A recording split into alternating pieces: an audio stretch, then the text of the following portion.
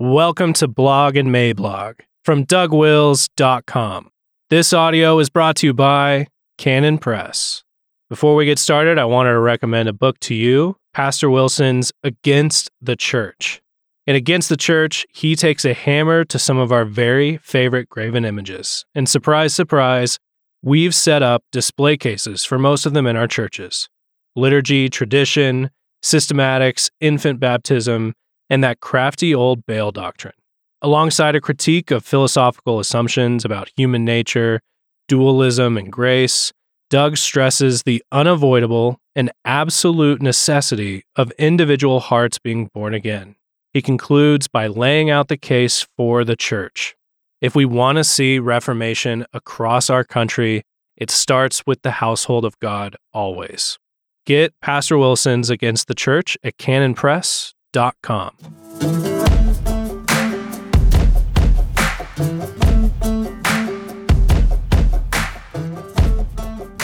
America's Stony Heart, April 28th, 2021. Introduction. Hardness of heart is a sophomoric sin. By saying this, I'm saying that hardness of heart knows how to argue in the direction of what seems to be its own interests. Those arguments can be ingenious, subtle, complicated, or more than a little bit clever, but they are all sophomoric and advanced in the cause of whatever the chimeric lust might be. Today, if you hear, put another way, hardness of heart always has something to say. It does not matter how plain and obvious the way of the Lord might be. Hardness knows how to obfuscate the issues. It is awfully hard to persuade someone of something when their continuation in sin depends upon them not understanding you. The sin that holds them by the throat may vary. It might be scholarly conceit. It might be ethnic pride. It might be personal bitterness. It might be the demands of lust. It could be the lure of mammon and wealth. But whatever it is, at the end of the day, the person concerned can simply say, "I don't see it," and walk away. And if you substitute a W for the D, you might even agree with them. The hardness can be displayed in different settings. It could be the inhabitants of Sodom pounding on the front door of Lot's house. It could be Rabshakeh taunting Hezekiah and the defenders of Jerusalem. It could be Goliath hurling insults at the stripling David. The presentation can be very different, but the hardness always partakes of the same nature. It could be the Jewish leaders in Rome sitting around a table with the Apostle Paul, pretending not to get it. Quote, "And when they agreed not among themselves, they departed, after that Paul had spoken one word. Well spake the Holy Ghost by Isaiah the prophet under our fathers, saying, Go unto this people and say, Hearing ye shall hear, and shall not understand, and seeing ye shall see, and not perceive. For the heart of this people is waxed gross, and their ears are dull of hearing, and their eyes have they closed, lest they should see with their eyes, and hear with their ears, and understand with their heart, and should be converted. And I should heal them." Acts 28:25-27. Not only can the circumstances vary, but the scale can vary also. Hardness of heart is what destroys marriages, for example. Matthew 19:8. Hardness of heart causes turmoil in church choirs. It disrupts long-standing friendships. Such hardness drives children to turn on their parents. An employer might be convicted of a sin through the godly behavior of one of his employees and sit down to write a stinker of a performance review. Hardness of heart rules today in corporate America. God's word on this is always constant. Quote, "Today, if you will hear his voice, harden not your heart, as in the provocation, and as in the day of temptation in the wilderness, when your fathers tempted me, proved me, and saw my work." Psalm 95, 7-9. 3 idols. Here in America, we have hardened our hearts against the Lord. We have said to ourselves that we can make our way forward by ourselves, and how we got lost in this never-ending swamp we are not quite sure. We left the path we were on, which was a good path, and we did so because we came across 3 travelers, priests of strange gods, who told us all about a really promising shortcut. We took them at their word, and so our 3 great idols now are conceit, evolution, and secularism. Or if the idol makers want a human face to carve on these winged bulls of ours, I give you Rousseau, Darwin, and Locke. Rousseau has offered us the primacy of the individual self. Darwin has given us a world without teleology. Locke has given us the pretense that it is possible to govern ourselves without an absolute word from a transcendent God.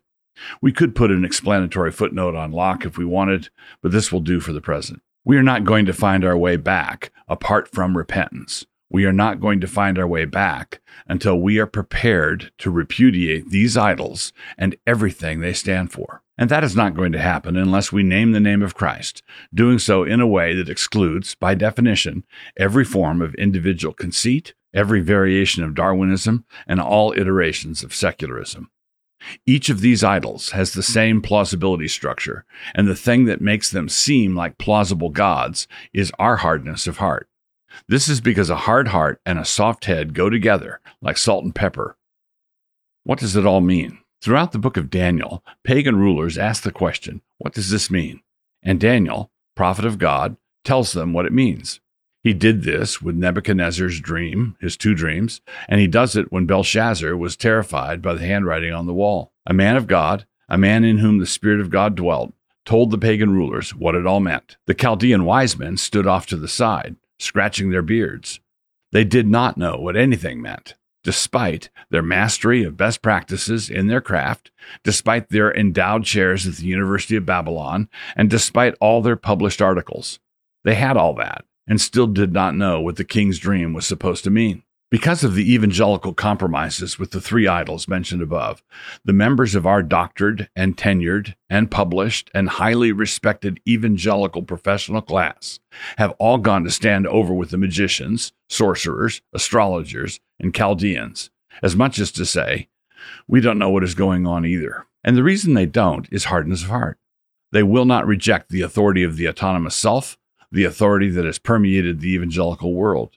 They will not risk the laughter that would follow them around at scholarly conferences if they went on record stating the obvious fact that Darwin's idea was the dumbest thing they ever heard. And they will not hazard the prospect of getting called some kind of theocrat because they acknowledge that if Christ is Lord, then he has to be Lord of America. On this last one, they muttered that they wouldn't ever want to be unconfessional, heaven forfend, and they gesture vaguely in the direction of something they heard once about 2 kingdoms. That's the ticket, 2 kingdoms. They do this despite the fact that the American Westminster says that the civil magistrate is to serve the various denominations of Christian churches as a nursing father. Think any of them have taken an exception to the confession here? I wouldn't bet a significant amount on it.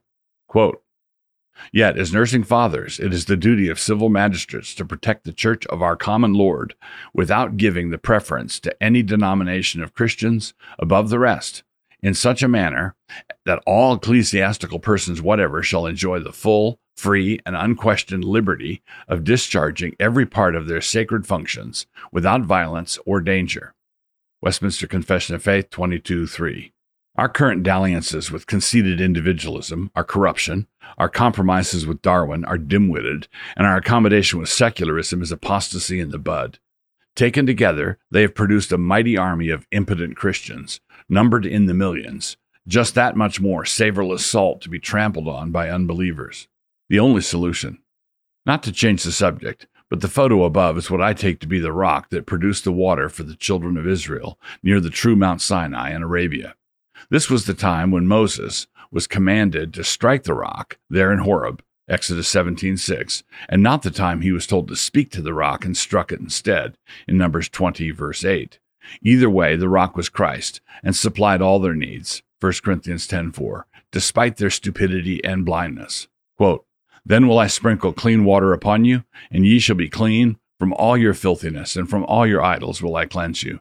A new heart also will I give you, and a new spirit will I put within you, and I will take away the stony heart out of your flesh, and I will give you a heart of flesh. And I will put my spirit within you, and cause you to walk in my statutes, and ye shall keep my judgments, and do them. Ezekiel 36:25-27. Pray that God give the unhappy and disoriented evangelical church in America the living water we so desperately need. Pray that he give us the heart to receive it. Pray that we learn that the only place we can get this water is from Christ himself. And as you ask, speak his name.